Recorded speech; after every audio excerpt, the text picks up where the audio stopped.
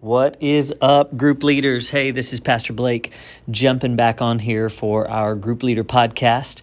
And first off, I just want to say a huge thank you to you guys for just leading the way that you do, for listening to this, but for seeking to grow and for leading. Leadership is not easy. It's not easy to do. And it is especially not easy to do in the season that we find ourselves in the church today. And so just wanted to say thank you guys. I am just overwhelmed with gratitude for each and every one of you guys, the ways you serve, the ways you host, the ways you pour into people and shepherd people and care for people and all those things. So thank you. Man, love you guys. Appreciate y'all. Hey, today I want to talk about this idea of spiritual formation. Spiritual formation. Like, what does that look like? We talked about discipleship last week.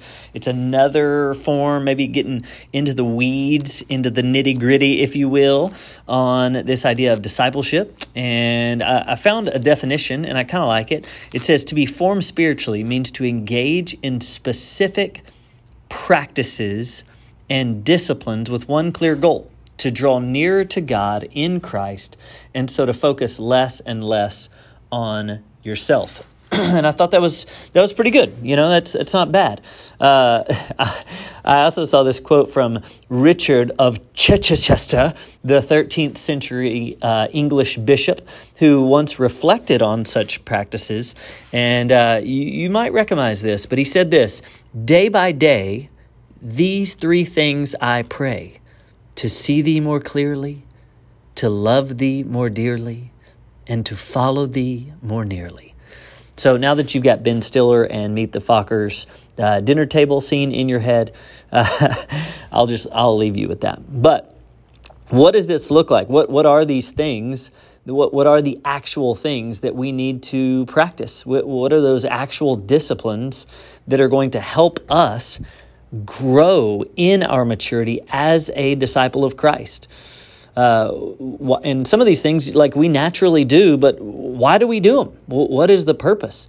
Spiritual formation is this process that sharpens our attentiveness to God, helps us be more like Jesus through the power of His Holy Spirit. It's what Paul's talking about in Ephesians 4:15, where he says, grow up into Him. So what are those aspects? What are those practices, those disciplines that we need in our everyday life? Thank you, Sir Richard. That we need to pray for, that we need to seek. What are those things? Some of them are personal. Some of them are a little more interpersonal. And so I've got if you look this up on the old interweb, you'll see a myriad of different ways to do this, really. And so this is my attempt at this. And so I would love your feedback. Shoot me an email, hit me up, call me, text me, whatever you got. And we can definitely discuss this. I love discussing this, strategies for how we make disciples, how we mature disciples. But the way that I see it is it's got to be a wheel.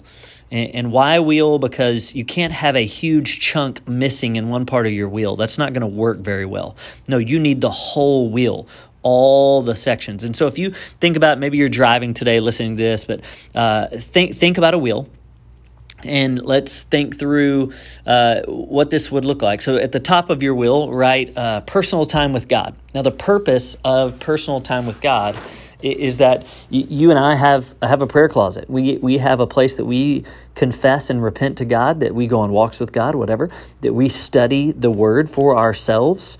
If you're going to grow as a disciple, if you're going to be formed, you have to do some work on your own. You're going to have to make a concerted effort in and of yourself to go, I need to meet with Jesus. I need to meet with God. I need that. And that's great. But that's not the whole circle, right? That can't be it. Why? Because we need input from other people. We need pastors. We need teachers. We need people to wrestle things with. This is what the church is for. This is why people can't say, well, I don't need a church to be a Christian. You actually do. Because everything in the scriptures point to this idea of wrestling with the church and talking these things out. You look through church history and you find the giants of the faith were wrestling these things out with people. We need that. We need others speaking into those things. And so cut that circle in half. I told you to put personal time with God up at the top. And at the bottom, put Sunday worship services. Sunday worship services. This is why we come. I would say the point of it is inspiration. We want to inspire. We want to encourage. We want people to look around the room and go, wow, look at all these people who are in this fight with me. I'm reminded of Jesus' words where he said, where two or more are gathered in my name, I am there. I'm with them. And so there is something to the communal aspect, the people of God, and this inspiration that we get. Now, listen, just as we have a purpose for Sunday worship service, there's a problem with it. There's a reason why we don't go, hey, just come to Sunday services and that's all you need. You only need to come here and listen to me preach on Sundays, and that's it. The problem is that you can't go deep. You can't go deep with 500 people. I had a young man come to me this last year, and he was just telling me, it's like, hey man, I wish you'd go deeper in your sermons. I wish you'd go deeper. And I was like, yeah, well, what do you mean? I'm trying to kind of figure out what this looks like. And am I preaching shallow sermons? Is it not the gospel? Like, just trying to ask questions. And what he was asking for was deep theology. He wanted these deep theological conversations. And I was like, I try to go in some form or fashion into deep theology, but the problem is you can't go deep with 500 people. You just can't. And so there are places in the church that we go deeper with fewer. And that is our second little line across the graph that leads into two other things. One is small group discipleship. This is what you guys are doing. Ta-da! This is the purpose of connection, where people can connect in smaller groups, not in a room of 500, not by themselves in their personal time, but in smaller groups. This is where they get connection. This is where they get care. This is where they can be challenged. This is the purpose of our small groups. This is why we do this. But the problem is you can't do everything in a small group setting. Right? Some of you are, you're shepherds and you want to love people and you want to hear, hey, how's everybody going? Let's get deep. Let's confess sin. Let's hold each other accountable. And that's great if you're doing that. The problem is you can't go deep with your community and engage the culture too. You see, it's hard to go deep and get vulnerable when there are new people showing up, people that we don't know yet and maybe don't trust. It's hard to do that.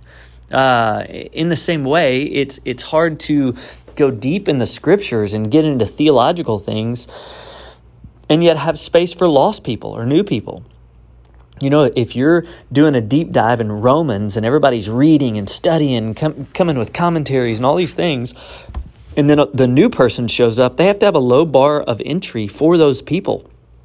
They didn't read Romans this week. They didn't study that. They didn't even know. They didn't even know they should. And so that's the problem, is you can't do everything in a small group setting. On the other side of that, where we can go even deeper, is an equipping ministry. We see this in Ephesians 4, 9, 10, 11, 12, where it says the purpose of equipping is to equip the saints for the work of ministry. This is what we're doing. We're going deep dive. I'm going to teach on these things. This is where we deep dive on some of these real hard, deep theological things. But the problem here, once again, for equipping, is that it's not the place to bring lost people. You see in Ephesians 4, it's for the church. It's also really not the best way to connect because we're doing a deep dive and study. Now, there will be some connection, but it's not the end all. And so if you look at that and you're like, okay, we got these four things, right? We've got personal study, Sunday worship services, we got small groups. Yeah, it's great. We got equipping, but there's something missing in our discipleship. Well, what could that possibly be? Well, what could possibly be missing? We got all these things. Oh, we're missing the mission of God. Yeah, the engagement of culture, the sending out. It's the very thing that Jesus came to do and called us to do. And if we're not engaged in evangelism, being actually sent out, and the exportation of sending people out, then our wheel is not holistic. Our discipleship is not complete. It's not a full thing. Our discipleship had become very me-centered. And so we can't forget that. We can't leave that out. This is where we actually put a lot of our faith to the test.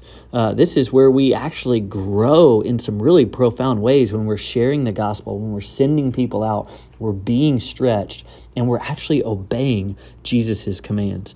And so, like I said, there are a million different ways to look at this. This idea of spiritual formation. I would love to hear from you guys on what that might possibly look like. So like I said, email me, hit me up. Let's do this, but let's be all about forming our people spiritually into disciples of Christ. Hope y'all have a great week. We'll talk again soon.